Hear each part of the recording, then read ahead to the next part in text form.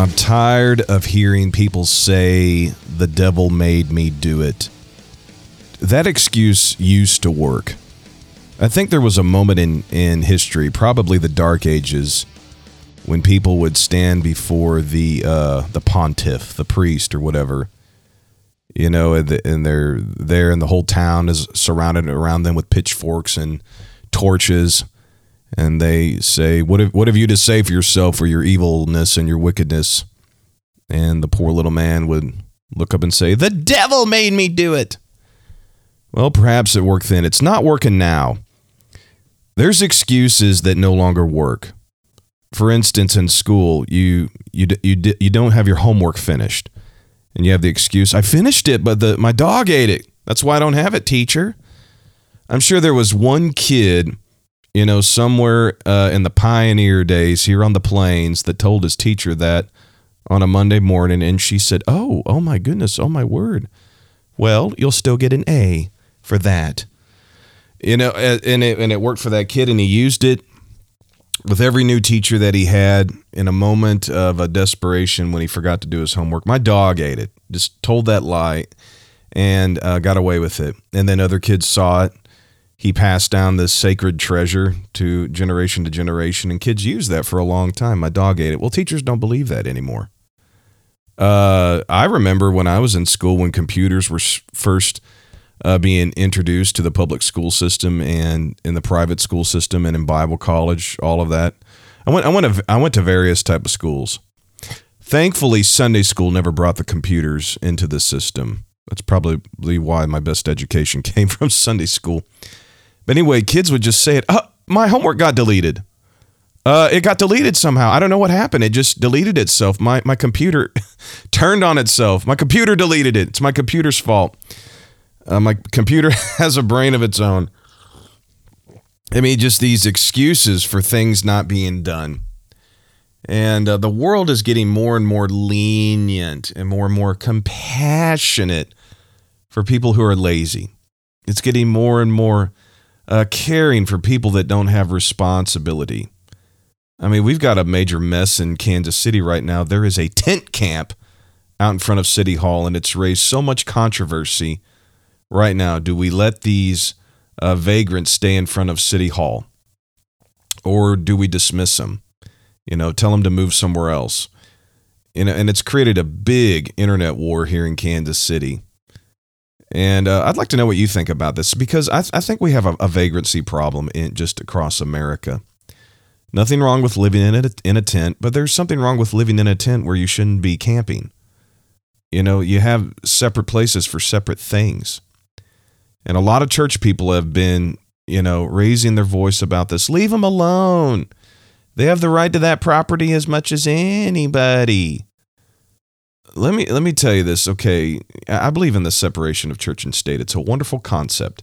It's not included in the Constitution, not in the Bill of Rights, but it's just a good idea to have separation of church and state. And there's just, all I hear is excuses from these people living in tents in front of City Hall. You know, the excuse is, well, nobody gave us a house, so this is the house we have.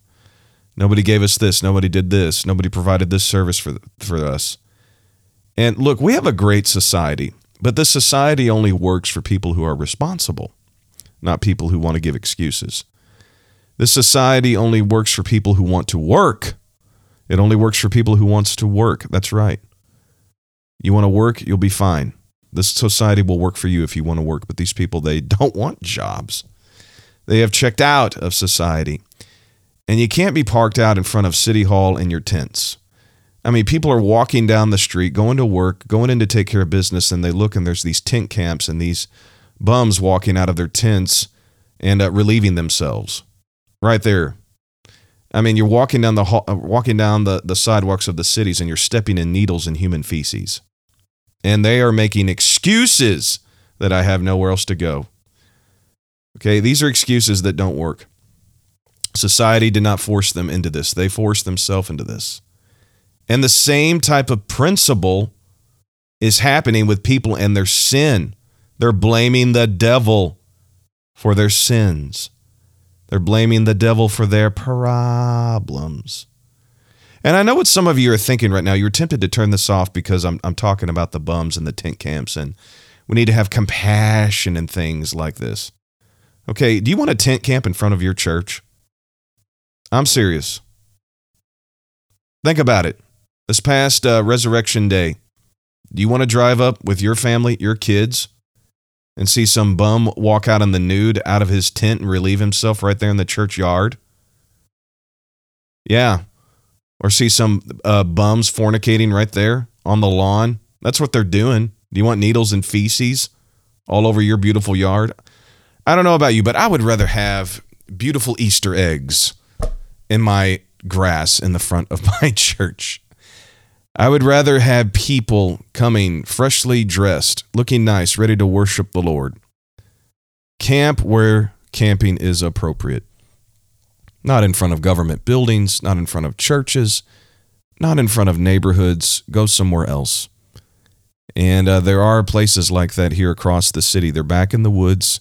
People live there in their tents and they live in peace. And you know what? We get along with those people. You can't be squatting on somebody else's property. I just really believe that there are separate places to do things. There's places you work, and then there's places that you live. Okay? It's about being what is appropriate. And you got a problem when there's just excuses. So, do you have a sin problem? You got a temptation problem. The devil's not making you do anything. The devil is tempting you to do something. That's right. Your sin is not to be blamed on the devil. When you stand before God and you say, the devil made me do it, you know what Jesus is going to say to you? Ha! The devil tried to make me turn stones into bread. The devil tried to make me fall down and worship him so I could have all the kingdoms of this world. The devil tried to make me do something fanatical and spectacular in jumping off the pinnacle of the temple. And you know what? I told him no. I was tempted just like you. And I had the ability to say no. You have no excuse. If Jesus could say no, then you and I can say no. That's right. You're here to listen, and I'm here to talk. This is Justin Gleason bringing you the message of God, Bible, and Church in the year of our Lord 2021. Please subscribe, become a loyal listener, give us a great review and rating, and share this episode with your friends. Follow me at Justin C. Gleason on Facebook pages, Instagram, and Twitter. Scroll down and reference the episode notes below for further details. Podcasting is the future. I hear a thunder in the distance, see a vision of a cross. I feel the pain that was given on a sad day of loss. A lion roars in the darkness, only he holds the key. A light to free me from my burden and grant me life eternally. I want you to know I'm a compassionate person. I'm a loving person. I'm a caring person. But I'm about caring and compassionate and loved out with excuses. Get to work. Be responsible. Have some self-control. That's right. You have got to grow up and leave childish things behind. You have got to flee youthful lusts. You've got to flee youthful laziness. That's right. It's time to get an education. It's time to become employable. It's time to put away your old sins and follow the path of righteousness. Life is not about being happy. Happiness is for kids. Responsibility is for adults. And you cannot say, I couldn't stop.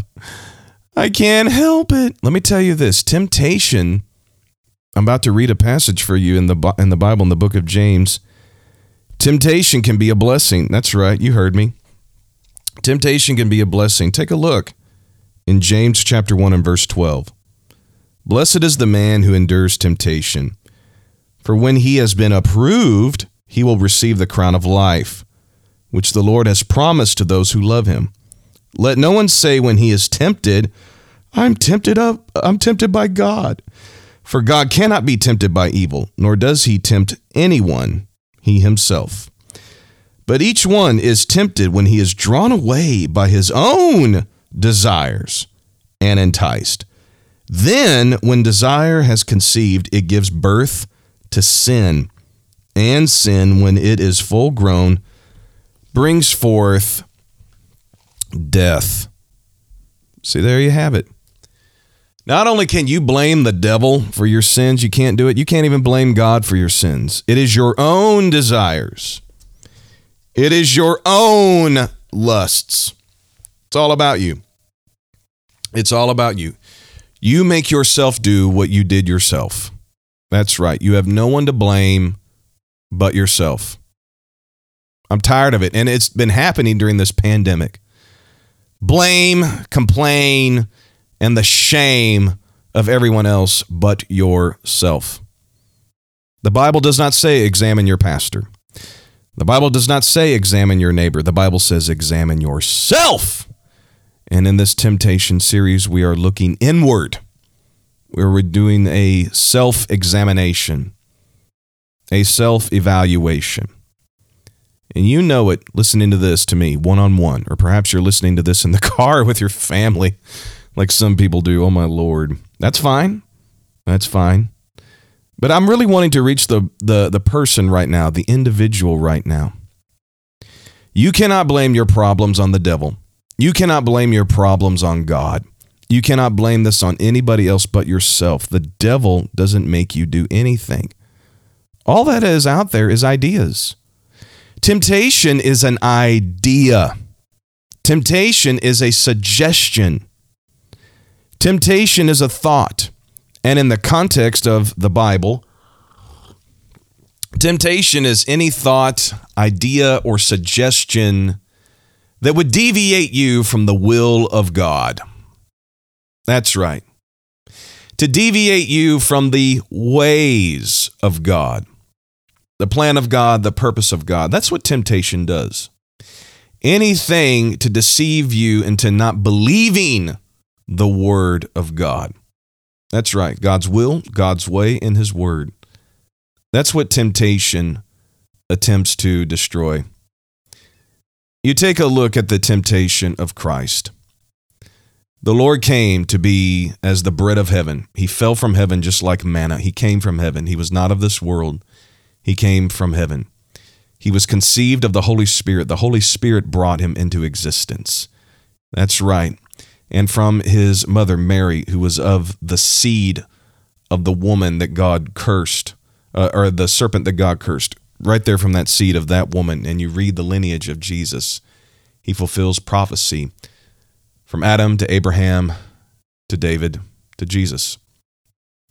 He was a promised son, a promised child, the promised Messiah.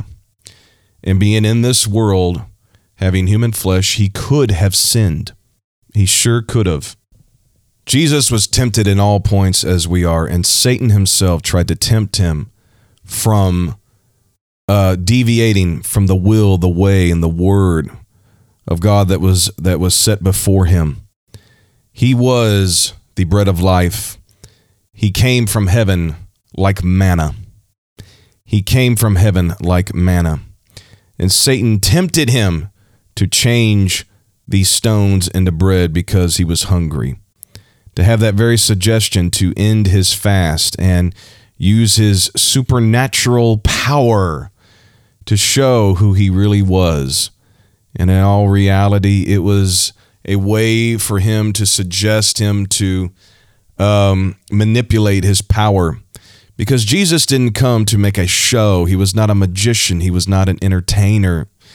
He was the eternal God manifested in the flesh. Jesus, amen, was given all great authority, all power, all authority. He is the one who rules from heaven.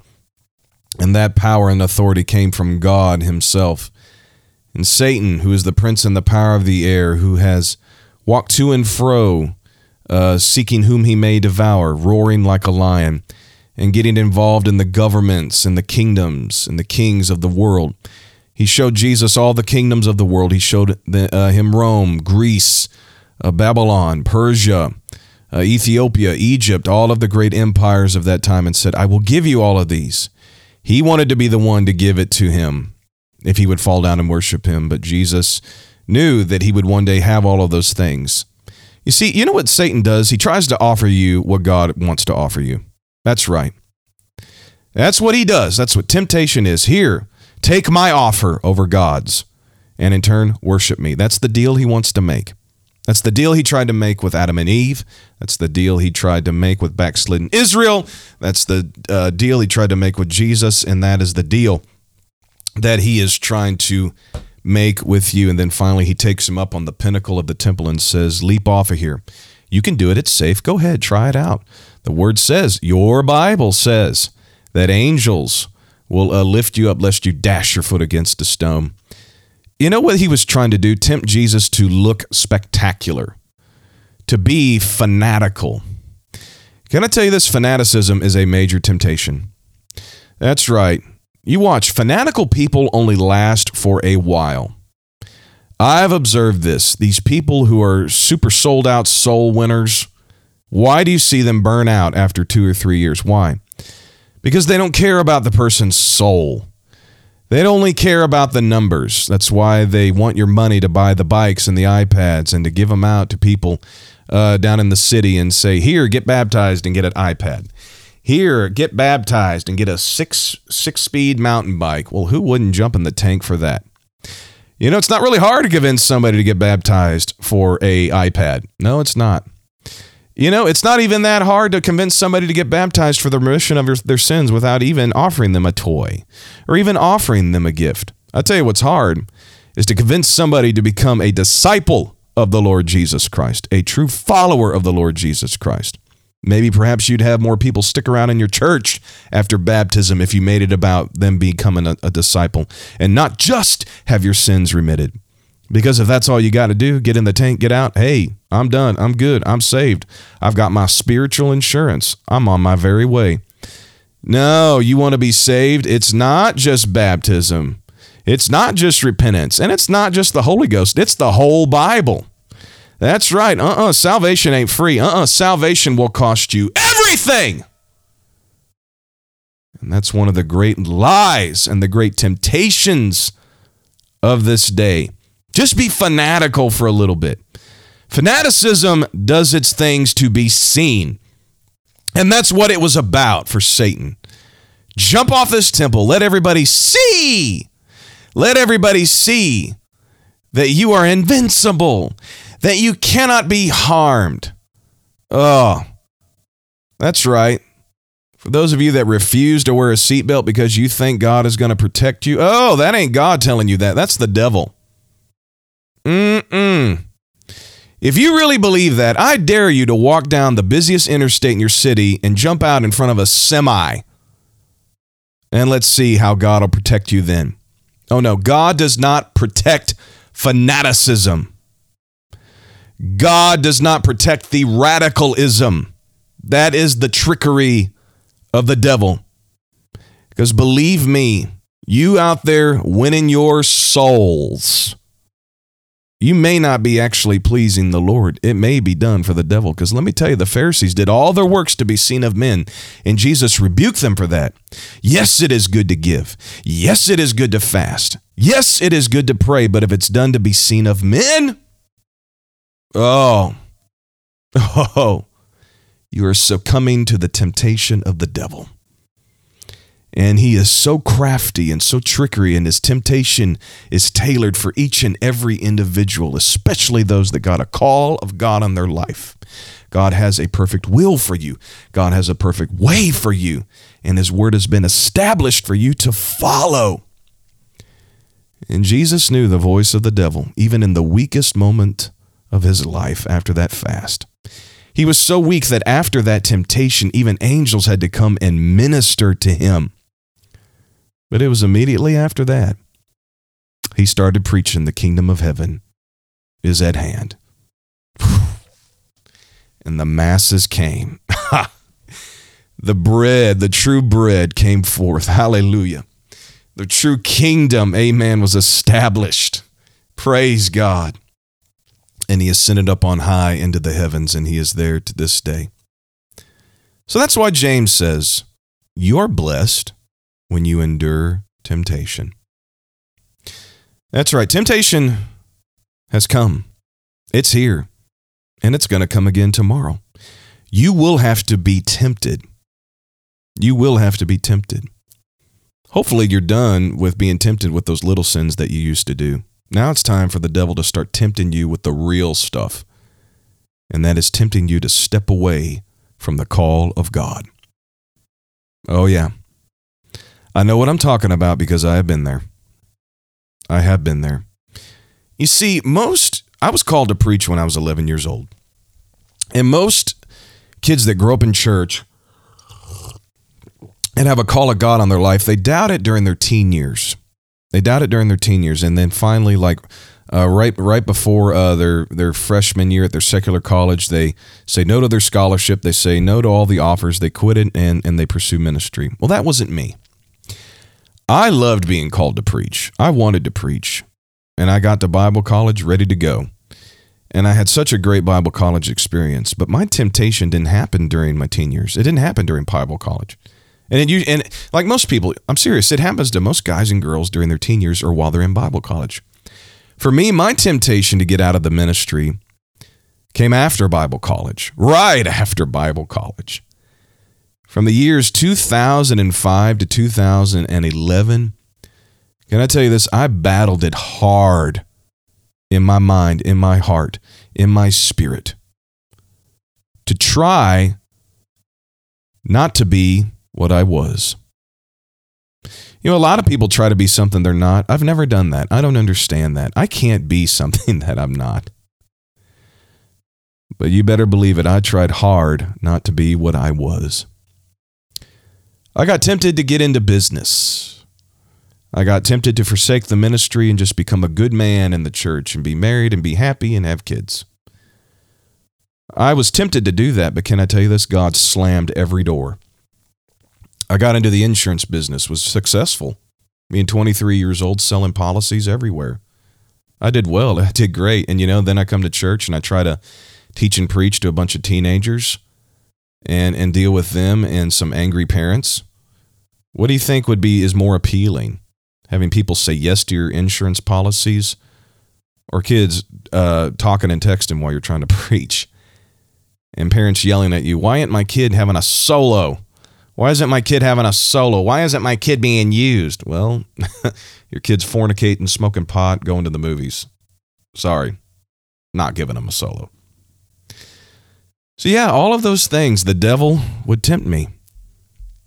He'd say things like, you're better than being a youth pastor. Look at the success you're having.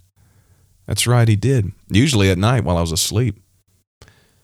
During that time, I had devils manifest in my room. I'll talk in detail about it another time. It's just not the place. But yeah, temptation usually comes at night when you're asleep because your flesh is suppressed and the only thing that is alive is your spirit and your soul.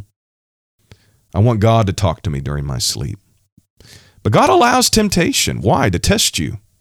He certainly does. He wants to give you the opportunity to prove that you are sold out to Him. And He will allow temptation to come your way. Jesus did it. The apostles did it.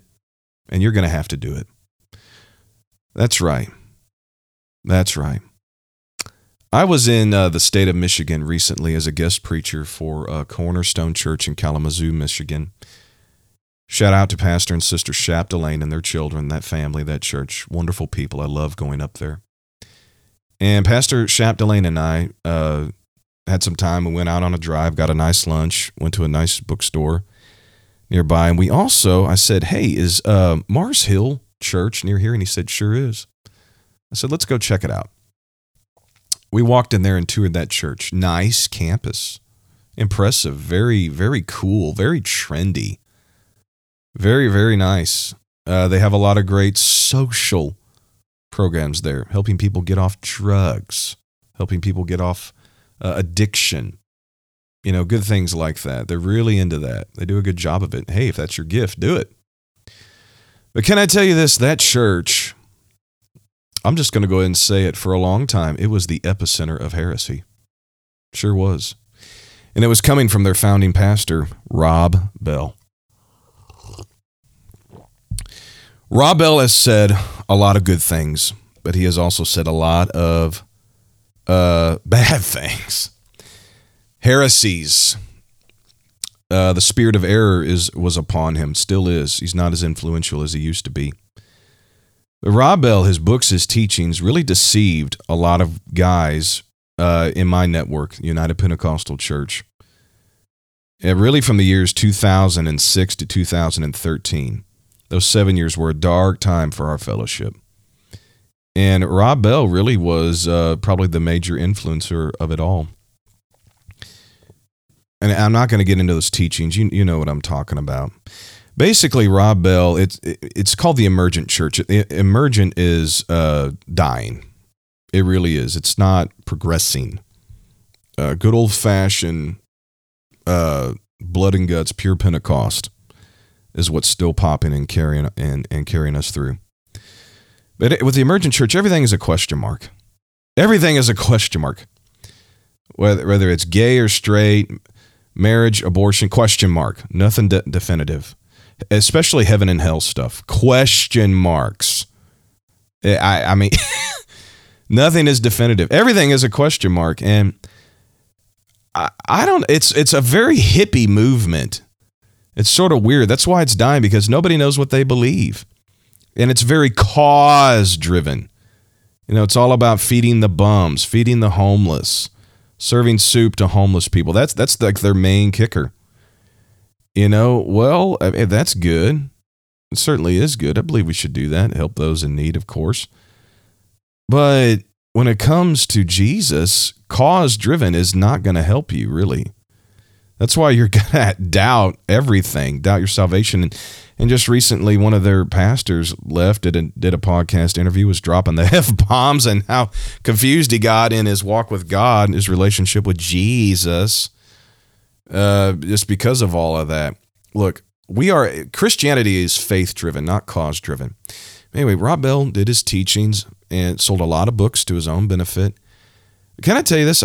I never read any of his books, but I watched and listened to his podcast of his church. And can I tell you this? That guy really made me doubt a lot of what I had read in the Bible and what I'd heard preached. But through dreams, through prophecy, I learned that is the spirit of error. And I walked into that super cool looking church, and they have a lot of great systems in that church. But I remember back in 2011, the Lord spoke to me and said, Rob Bell is fallen. The church is fallen. Rob Bell resigned in 2011, and I haven't really seen him do much of anything. That church that he pastored went from, they said, the guy that gave us the tour, he was sure to tell us we used to be a church of 19,000. Now we're just at 3,000. And I cannot say I was happy. I was actually sad about that. I cannot say I felt vindicated, but I stood in the middle of that sanctuary that they call the shed. I looked at that platform. I looked at those screens. I looked at those seats. I looked at everything. And I just thanked God for allowing me to be tempted, and that he gave me the strength and the wisdom to endure it. Because here I am. I haven't changed a bit. I have remained loyal in the traditions that I was taught. I have remained loyal in the doctrine that I was taught.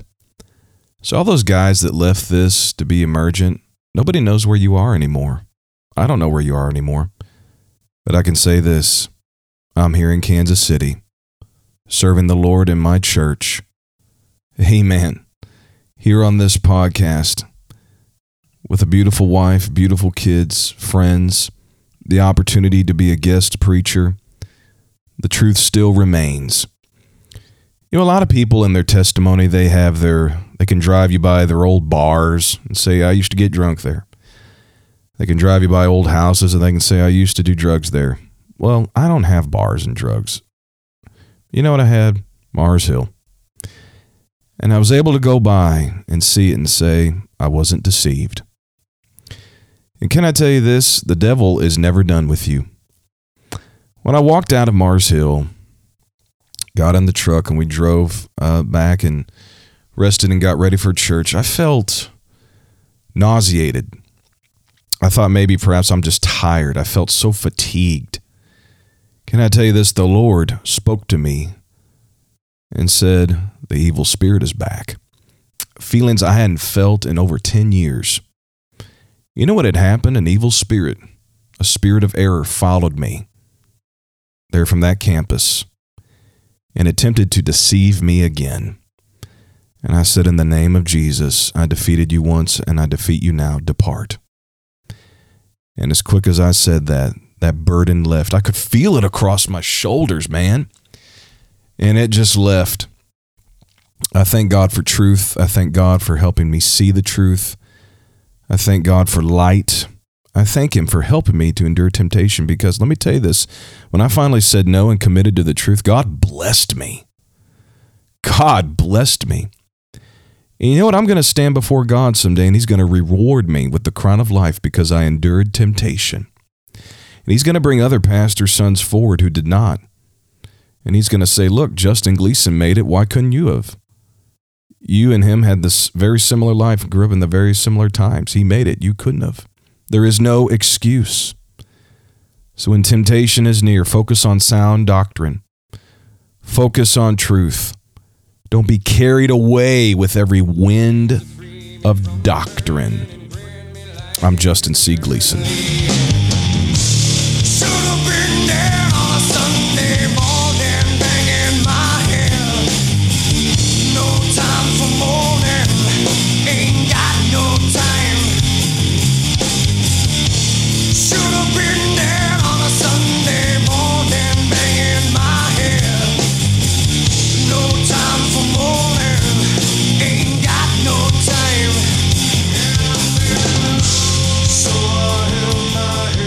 Joining me now is Jakin Orton, one of the co-hosts of Reality Speaks. He is also accompanied by Texas Young and Bethany Young. But the Youngs could not be with us for this episode because they are taking care of a beautiful new baby. And of course, we understand. I'd probably rather be with a beautiful new baby as well than be on a podcast with Justin Gleason. But we wish the Youngs all the blessings in the world. Brother Jakin, how you doing, my friend? I am doing well. The Lord is good. Yes, He is. Yes, He is. Well, thank you so much for being on here. When we say Reality Speaks, that podcast, what does Reality Speaks mean? Well, honestly, I had messed with doing podcast at one point. I just basically was uploading messages from our youth group at one point. Just called it the Reach Youth Ministry Podcast. But nice. That kind of fell off after a little while, quit uploading to it. And I somewhere around probably January of last year, I kind of woke up and I was just thinking, and it hit me. Our church's mission statement is based on that acronym of REACH, which is Reality Speaks, Evangelism is a Must, Actions Speak Louder Than Words, Can You Hear the Call of the Lost, and Harvest House has a mission. Harvest House, of course, being the name of the church. Right. And I just thought, Reality Speaks sounds like an awesome podcast name. And yeah. I just had thought about some stuff, like talking about the ideas of what does it really mean to be apostolic, and kind of became the tagline for the intro. What's really going on in the world? What does the Bible really say? And how are we really supposed to be living? And just because we actually mentioned it, I think when we were talking to you, there's a lot of stuff going on right now, and people are like, I don't really know what to believe. So many things are just crazy right now. And, yes. But that was the key thing, is people have all these different ideas about what church really is, about what life really is. And, kind of what we mean in our church when we attach that to our mission statement was, here's the real deal. The world's in a mess, and the only way to be saved is we need the word of God. How can they hear except unless there's a preacher? How can they be saved unless they hear? All that, yeah. The world is a mess, and the only way to be saved is through the word of God. Amen. Well, the podcast name title is very catchy, and I think it's very appropriate, because people are looking for something that is real, something that's genuine and authentic.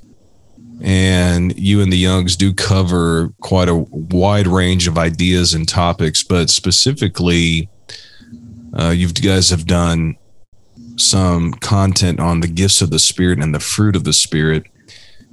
And I have not done much on the fruit of the Spirit here on Spirit Signal. I have done gifts of the Spirit, and I wanted to bring you on really to talk about the fruit of the Spirit. And listeners, by the way, this Reality Speaks is available on Apple Podcast, Spotify, and Google Podcast. Be sure to check your episode notes for the links to that, as well as Brother Jakin's social media. You look at the fruit of the Spirit mentioned in Galatians 5, and something that's really just kind of sticks out to me is Paul opens up with this passage by saying that I say to you, walk in the Spirit. Walk in the Spirit, and you shall not fulfill the lusts of the flesh. He's about the scripture's about to talk about spiritual things, and it doesn't talk about laying hands on the sick or casting out devils or using holy oil or doing anything like that. He just simply goes down the line of what sins to avoid, the works of the flesh. And then he goes into things like love, joy, and peace and long suffering. And if you're not careful, you can really think the fruit of the Spirit is only natural, but the fruit of the Spirit is spiritual, right? Do you see it as all of them are spiritual? Yeah, and what we kind of ended up titling the series was that we titled it being Spirit-led, because really we talk about being Spirit-led so often we're thinking about the idea of God telling us what needs to be done, or what actions, like, as you mentioned, laying on of hands, go knock on this particular door and talk to this particular person, kind of like when God led, I believe it was, I forget the name, but when God led the man to go and lay hands on Saul so that he could see his sight, and he was led of the Spirit to go. Yeah, that's true, but in our everyday life, being led of the Spirit means having love, showing joy and peace and long suffering, because that's only through the Spirit that we're ever going to be able to truly be this picture of what we think of when we think of a Christian. That's the only way it's going to work, is being Spirit-led. Yeah, absolutely. I don't think it's a coincidence that there are nine fruit of the Spirit: love, joy, peace, long suffering, gentleness, goodness, faith, meekness, temperance. There's 9 there. You then also have 9 gifts of the Spirit. And then the Sermon on the Mount, you have 9 blessed attitudes. Yep. 9 of them, 999, which all 9 times 3 equals 27, the same number that's in the New Testament books. Yep. Those, I love all those connections, but the thing that makes the fruit of the Spirit a little particular to me is it doesn't say the fruits, like pluralized. Singular. Yeah, why do you think that is? Why is it singular? Well, I've heard preachers explain it this way. It's one of those things, like, I've not looked it up myself, but I have heard that said, honestly, if we look at it, someone claims that the punctuation is not quite correct, and it really should be the fruit of the Spirit is love, not comma, which is joy, peace, long-suffering, gentleness, goodness, faith, meekness, temperance. I don't know that that's something, but I as we were talking before, I did I did that episode, just kind of saying the fruit of the Spirit is love, and even kind of analyzing 1 Corinthians 13, because if we look at that, we see the picture of love vaunts not itself, and love is slow to anger, and all these different pictures in there. And all of those tie in with love is self-controlled, love is patient, love is kind. Love has all these other pictures. They're all in some way. And I even noticed it as we kind of went in and looking at some of these, that some of their definitions overlap very, very heavily. Right. Between goodness and gentleness, between meekness and temperance. There's really a lot of similarities. Even temperance and long suffering, they're very tied together. Yes. Okay. Yeah, they do overlap. I guess for the purpose of this recording, and it's most commonly accepted, I kind of see it as you can't just have one of them. You have to have all of them. It's different than the gifts of the Spirit. You know, when the gifts of the Spirit move, very rarely does somebody have all 9 going on a regular basis. Yeah. It's usually somebody is very strong in tongues, but rarely ever interprets, or the other way around.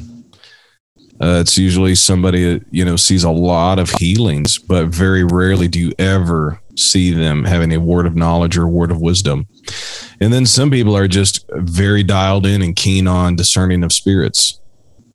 Very rarely do you have somebody doing all of them. And then you look at the blessed attitudes. You're not always having to do them. You're not always having to be merciful, but there's times in your life, when you have to have mercy on somebody and you're blessed for it. You don't always have to be a peacemaker. Hopefully you never have to be a peacemaker, but you better believe it. Somebody, 2 friends of yours that are at odds with each other, and you got to bring them together and make peace. But I think the fruit of the Spirit is something that we always carry with us, and you can't just have peace, and you can't just say, "Oh, I'm peaceful, but I'm not going to be faithful." I'm just going to be a person of peace, but I'm not going to have any faith. You see that? You have to have them all, right? Yes, absolutely. This is the fruit. Here is the evidence. We so often argue about, oh, well, if you're not speaking in tongues, obviously you're not you've not been filled with the Spirit. But a few months down the road, someone speaks in tongues, the Holy Ghost speaking in other tongues. But this is, you want it to be said. One of the things that stuck with me so much about the fruit of the Spirit is something that happened, and this was when it really stuck with me, was I was at my grandmother's funeral, and my uncle was up and preaching the message, doing her eulogy, and he started off his opening scriptures with this verse talking about the fruit of the Spirit. He said, "I don't think there's anyone there's any better description for my mother than these verses." And as he read it, I was like, yeah, that's it. That's it right there. And more so, I never really saw her being someone who shouted down the house, but there was without question that she showed love, that I never heard her say hardly anything against anyone. And she was kind. She was good. She was temperate and self-controlled. I was like, yeah, that's it. That's the true evidence that someone's been filled with the Spirit. She may not have shouted down the house on a regular basis, but she was that. That's a good story. Yeah, it just goes to show these things I don't think are just natural, but it's rather God's love moving through us, God's joy, God's peace, God's long suffering, His gentleness, His goodness, His faith, His meekness, His temperance. Because people in the world can have those things in a form, but the way a Holy Ghost filled believer has them, there's nothing like it, nothing comparable to it. When you have that fruit blossoming in you, and it really is a powerful ministry tool, to have somebody that has all of those things working in them all at once for people in a supernatural way, especially and they're all important, especially love, of course. But right now, peace. Yes. Peace. If you don't have it, you don't have much of anything. Yeah. Yeah. Just right now in our society, there is just chaos. There is no peace. Everybody lives in fear. Everybody walks looking over their shoulder. There is no real peace. And a lot of people, I think, maybe you've observed this, a lot of people just think like God has given up on the world right now. Yeah. Or that he's actively out to get somebody. It's one of the two. There is no trust. There's one of two attitudes. It's either they think that God doesn't care, or that they think that God's just not a factor in the life of where they are. It's somewhere between the two, and it's neither one is the right picture of. Neither one is real. Correct. They're not. A lot of people say that God is dead. Well, if anything, no. If anything, man is just dead to God. Yeah. And so many view him as an old angry man with a beard and a hammer fist, wanting to strike this world. But if they got a closer look, like we experienced, just this past Resurrection Sunday, it's not an angry God, but it's rather a suffering God. A God that endured pain and suffering, long suffering, right? Yes. And all of those things. Yeah. That is. Go ahead. Go on. Well, the cross is the picture of the fruit of the Spirit. Yes. You can see the cross in all of those things. So the fruit of the Spirit opens up with the works of the flesh, which is adultery, fornication, uncleanness, lewdness, idolatry, sorcery, hatred, contentions, jealousies, outbursts of wrath. Oh God. Selfish ambitions, dissensions, heresies, envy, murders, drunkenness, revelries, and the like, of which I tell you beforehand, just as I told you in times past, that those who practice such things will not inherit the kingdom of God. And I just, you see the contrast between flesh and spirit. You can't have both. You have to have either one. And would you say that somebody who has a flesh problem has got a fruit of the Spirit problem? I would say that somebody with a flesh problem most definitely is not working in the Spirit. Maybe a spirit, not the Spirit. Sure. But they most definitely are not going to be. Sure, they may have a couple of occasional pictures of some weak element of it, but they most definitely are not going to be. Someone who is an active adulterer is not going to be feeling peace, is not going to be giving peace. Obviously, they are lacking in long suffering if there's some active adultery going on. Right. They're not being good. They've got some twisted picture of love, and most likely they're not feeling joy, or they wouldn't have turned towards it in the first place. There's no temperance going on there, and who knows? Who knows? But I would say that they are definitely, there's some level of unhealthiness, and you look at any of these. I just picked one out of the air with adultery, but it's all of these, all throughout. It shows a lack of satisfaction in life if you've got a flesh problem. It sure does. So what advice would you give to somebody, let's say a youth group kid? Youth group kid. You know a lot about youth ministry. Yeah. Youth group kid who is just struggling with the flesh. They have no temperance, which is self-control. No self-control. Or they can't find themselves doing anything good. How do you get that flesh suppressed and get that spirit elevated? Well, in second Peter, it kind of talks about it to some degree. It talks about if you do, if these things be in you and abound. And first thing it says, add to your faith diligence. And that is one of the key things. And add to your faith diligence, with all diligence, add to your faith.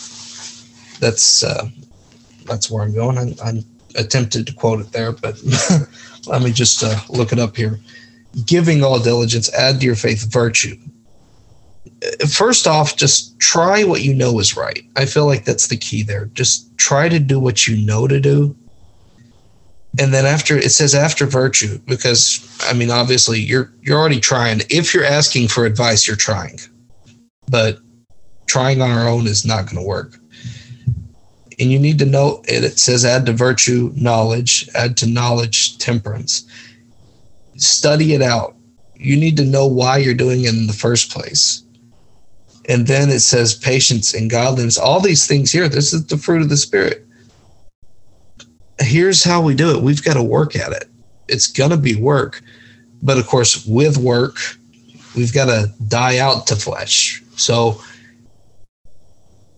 struggling is going to be a struggle, of course. We're going to be struggling because I don't read anywhere in the Bible that the devil just stops trying to get us, stops trying to tempt us, except when Jesus turns to him and it says the devil left him, and that's when he was able to answer him with the word of God. We need to make sure the word is in us. Jesus was tempted while fasting. So fasting isn't the end-all be-all answer. Oh, you've got to go on a long fast. You've got to be praying. The only way that I read that the devil ended up leaving it when Jesus was being tempted was when he was able to answer him with the word. You see here in 2 Peter, it says, add to your virtue knowledge, and then only after knowledge does it say, then you can add temperance, a fruit of the Spirit, add patience, a fruit of the Spirit, add kindness and charity, which is love. Those only come in after knowledge. We need knowledge. You've got to know your Bible. You need to know the Word of God. You need to be in church, and you need to be around other Christians who are going to speak the Word of God into your life. And it ends up coming to the end of these verses in 2 Peter chapter 1. And in verse 10, it says, if you do these things, you're not going to fall. That's the answer that stuck out to me so strong when I heard a message Brother Court Chavis preached, and he analyzed those verses to some degree I had never heard before, and it changed my life. Amen. Shout out to Court Chavis. He's just awesome. Yes. All right. Lastly, describe a time in your life when the fruit of the Spirit moved through you to really minister to somebody. Can you share a story with us? I will say that just over the course of working in youth ministry, of course, there have been plenty of opportunities of dealing with people that sometimes you've just got to be patient. You've got to be long-suffering. And you start wondering if anything is ever going to change. And this one story kind of sticks out to me. There's this one boy in our youth group. He hadn't been in a long time. He hadn't been to church. And I was picking up another kid, and I was like, hey, I'm in the neighborhood. So I went by, knocked on his door, and just kind of went in and talked to him for a little bit. I said, hey, man, do you want to come to church tonight? He's like, oh, man, I got this, I got that. I can't come. I was like, okay. I hugged him, and I just said, I love you. I really want to see you back sometime. So I left, didn't think anything more of it, went to church. Years later, I hear him testifying, and he says, there's a moment changed my life. And he gets up there and he begins to tell that same story. And he said, when he walked out that door, I just realized I've got to come back. I've got to come back. Boy's name's Texas Young. Yeah. He's now my brother-in-law. Wow. Yeah. Man, what a story. Yeah, showing love and sticking with it with patience. That is what changes people's lives. Ladies and gentlemen, Jakin Orton with Reality Speaks Podcast.